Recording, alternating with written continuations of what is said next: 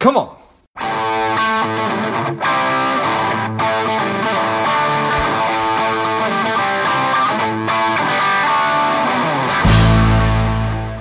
Welcome to Money Savage, a savage approach to personal finance. This is George Grumbacher, and the time is right. Welcome to today's guest, a strong and powerful David Flores Wilson. David, are you ready to do this? Definitely. How you doing, George? I am doing great. Thank you, man. Let's do this. David is a CFP, a CFA. He is the editor of Planning to Wealth. He is a senior wealth manager and financial planner at Watts Capital. His work has been featured on Yahoo Finance, Investopedia, CNBC, and many other spots. I'm excited to have you on. David, tell us a little bit about your personal life, some more about your work, and why you do what you do. Thanks, George. It's been almost, 20 years I've been in financial services, George, and the first half of my career was done in investment banking. I was at Lehman Brothers and then Barclays. And, I take a look now at sort of the work we did there. And, frankly, I actually hated it, right? So when you're doing investment banking, you don't have much control over your schedule. You don't really have the opportunity to travel that much for fun. And, a lot of my family's on the other side of the world. I was born and raised in Guam. And so as I wanted to was looking at my career, was going through the financial crisis and, 2008, 2009, I was starting to, work with my coworkers on their sort of personal finances. And I was the guy in the office people would go to, and they ask if, how should I allocate my 401k? Or I put together this, rent versus buy spreadsheet that it got passed around the office a lot as people were thinking about their real estate decisions. So, I personally wanted to work in a business where, I could make more, meaningful connections with people and impact people's lives directly. And, I saw that a lot of people in the financial planning world weren't getting that much in the terms of, objective advice, right? And so, people were paying more fees than I thought they should. And I thought that, there's not a lot of transparency in our business sometimes. And so, for me, I have a deep-seated belief system that, people deserve, true objective advice. And I transitioned to financial planning and I've been able to walk with clients on their financial journeys and be able to, give advice and make meaningful connections. And I think that's, I've been doing that ever since. So.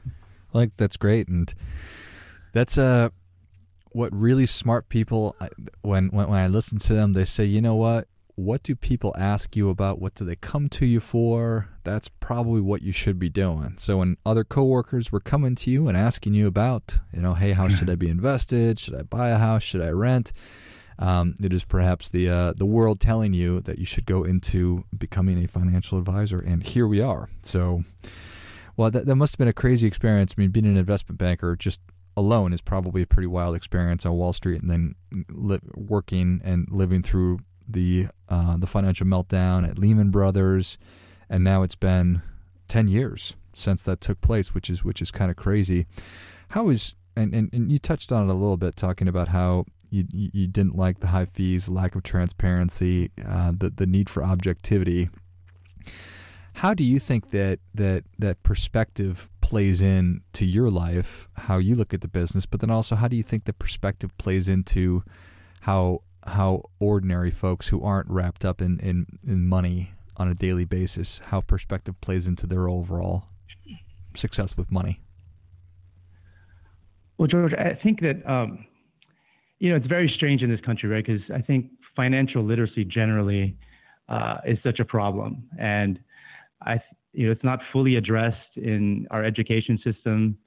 There's different studies that show that, the vast majority of Americans are, they're living paycheck to paycheck, just, let alone saving enough for retirement. Right. And, personally for me, I got lucky, right, in the financial literacy lottery almost, right? I think it's, my dad was a CPA. And so I always got these sort of nuggets of financial wisdom growing up, whether it's related to, taxes or savings or investing. And, as well, I took an elective in college at UC Berkeley on personal finance. And so, a lot of people are sort of crowdsourcing, their financial literacy through friends and family. And I think that, as well, there's many financial personalities that people are drawn to, sort of the Susie Ormans of the world or Rachel Cruz. And I think that, working with different people and sort of seeing their different circumstances and just being able to, give them different strategies and tips as, kind of as we walk with the journey, financial journey with them. I think of late I've been, sort of taking some of that and translating that into content so that, it could be out there and sort of deep dive on different topics. And I think that, whether it's, how much should you have an emergency? Everyone knows they should have an emergency fund, but, how much should it be? Should it be 3 months or 9 months?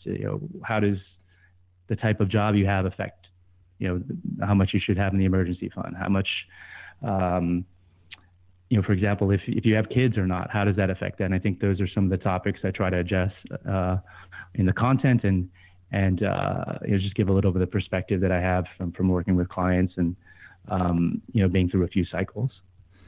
Yeah, I appreciate that. There's a lot of information out there, and we don't necessarily know what we should be focused on, what we shouldn't be focused on, and people are ready to receive information and knowledge at different stages of their lives and all that good stuff. So that there's a lot that goes into doing a good job.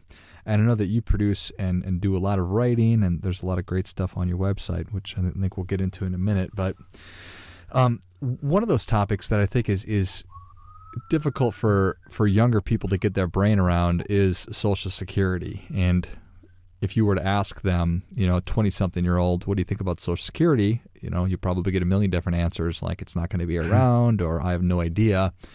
But what are some things that you think that younger folks should be thinking about in regard to Social Security? Sure. I think you're right. I mean, most young people are basically ignoring Social Security, right? And I think that, some of that has to do with, there's many misconceptions about the program as well. It's just so far off for many people, sometimes, decades away from any sort of potential collecting of Social Security that, they're not focused on it. And, my client base is mostly people in their, late 30s, early 40s, busy executives or business owners. And I think what I try to impart is that to treat Social Security like an asset, right? It's, many people will have these large balances in their IRAs or 401ks or brokerage accounts, and they'll use all sorts of different strategies or techniques to maximize returns or lower expenses. And my belief is that you should be doing that with Social Security as well, right? Social Security is, frankly, a dollar that people get in Social Security is probably worth more than a dollar that that comes out of your brokerage account or your IRA when you're in retirement, because whether that's $2,000 or $3,000, whatever that amount is,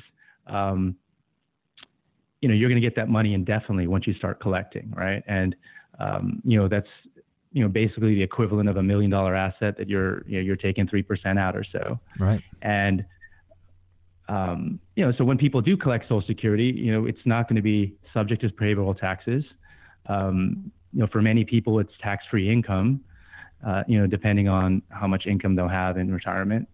As well, they'll be retired, so the lifestyle expenses will be different and potentially lower, and for some people, much lower, right?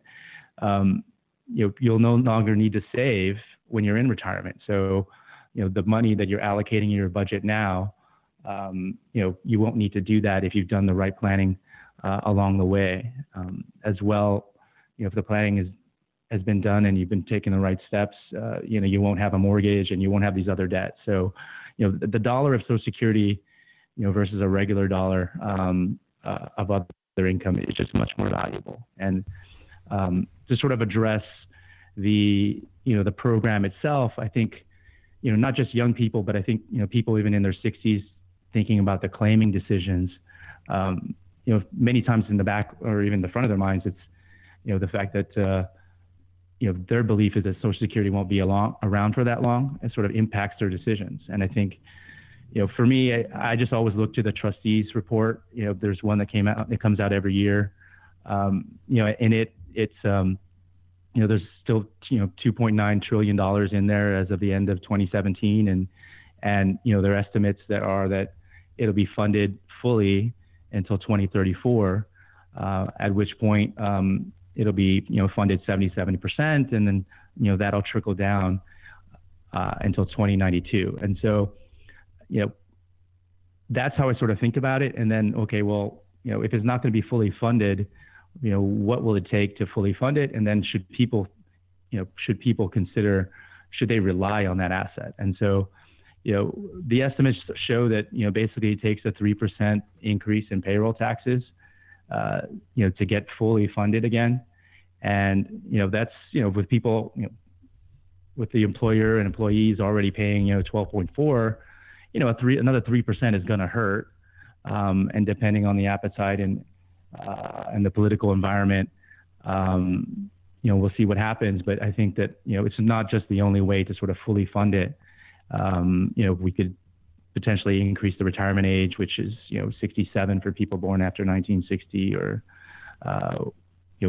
they could reduce the cost of living allowances, or even increase the maximum income that Social Security is subject to. So there's a variety of ways to deal with it. None of them are easy, but I think that I wouldn't make any decisions and totally discount Social Security, because my belief is that, even for millennials or Gen Xers, it's going to be around in some shape or form. And it's just a question of, what it will take to fix it. Got it. Yeah, it should be interesting. So it's fully funded until 2034, and then we'll see what the appetite is to make changes. Hopefully, the government will be a little bit more proactive than waiting right up until the last minute. But I guess we'll. Yeah, I'm not holding my breath on that either. Just have to wait and see on that one.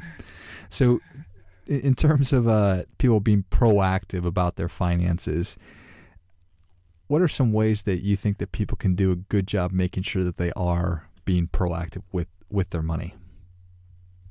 Sure. The way I kind of see it is there's sort of 5 areas that, people should focus on. And I think that if they're, doing a little bit of each area, things would be okay. Right. And, one, obviously, and it's sort of just blocking and tackling basic stuff. Right. So people should be saving, investing. They should be protecting themselves. They should be minimizing debt, and as well minimizing taxes. And there's, all sorts of strategies and tactics related to each one of those areas, depending on what age they are and their personal situation.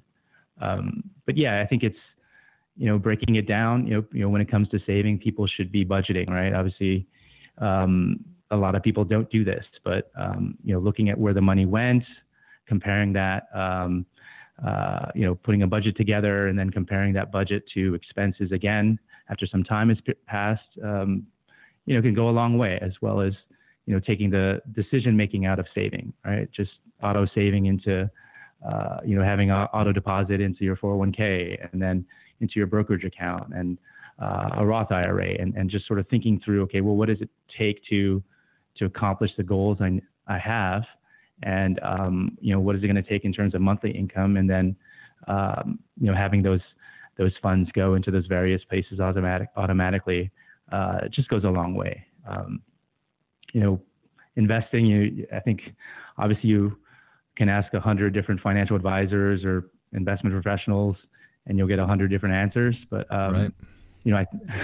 I think that, as long as people are keeping expenses low, they're saving money on taxes by not turning over the portfolio too much, and so that way they avoid short-term capital gains and ordinary income taxes. They're going to be they're going to make more progress as they march towards financial independence. And as well, minimizing debt. And I think, this is just such a big part. I think, it starts with people, that are 17, 18 years old. We're asked them to take on large amounts of debt and make a decision that will affect the rest of their lives when it comes to college and student loan debt. And so, for example, every $50,000 or so of student loan debt, basically means a $500 month payment for the next 10 years after they graduate. If you took that same $500 and you threw it into an investment account, that'd be $1 million or so, depending on the rate of return by the time they were in retirement. So yeah, I think it's, as long as they're saving, investing, they're protecting against, disability, they're protecting their home, protecting against the death of a loved one, as well as, minimizing debt and minimizing taxes. Those are the sort of the core parts of any sort of financial strategy, is my belief. Yeah, no, I think that really makes sense. Well, David, Savage Nation is ready for your difference-making tip. What do you have for them? My advice to people is really just to build a team, right? And I think, finding the right mix of tax professionals, legal professionals, an estate planning professional, as well as a financial advisor, it really can lay the right foundation for effectively managing your finances and marching towards financial independence. Well, I think that is definitely great stuff. Certainly warrants. Come on. David, thank you so much for coming on the show. Where can Savage Nation learn more about you? So they can reach me at my website, which is www.planningtowealth.com, or as well on Twitter or most social media channels. So excellent. Well, Savage Nation, if you enjoyed this as much as I did, show David your appreciation and share today's show with a friend who also appreciates good ideas. You can find him at planningtowealth.com, as well as social media, and I will list those in the notes of the show. Thank you again, David. Thanks so much, George. And until next time, keep fighting the good fight, because we are all in this together. What's up, Savage Nation? Please support the show by subscribing, leave us a review, and definitely feel free to share us with somebody you think would like it. Come on!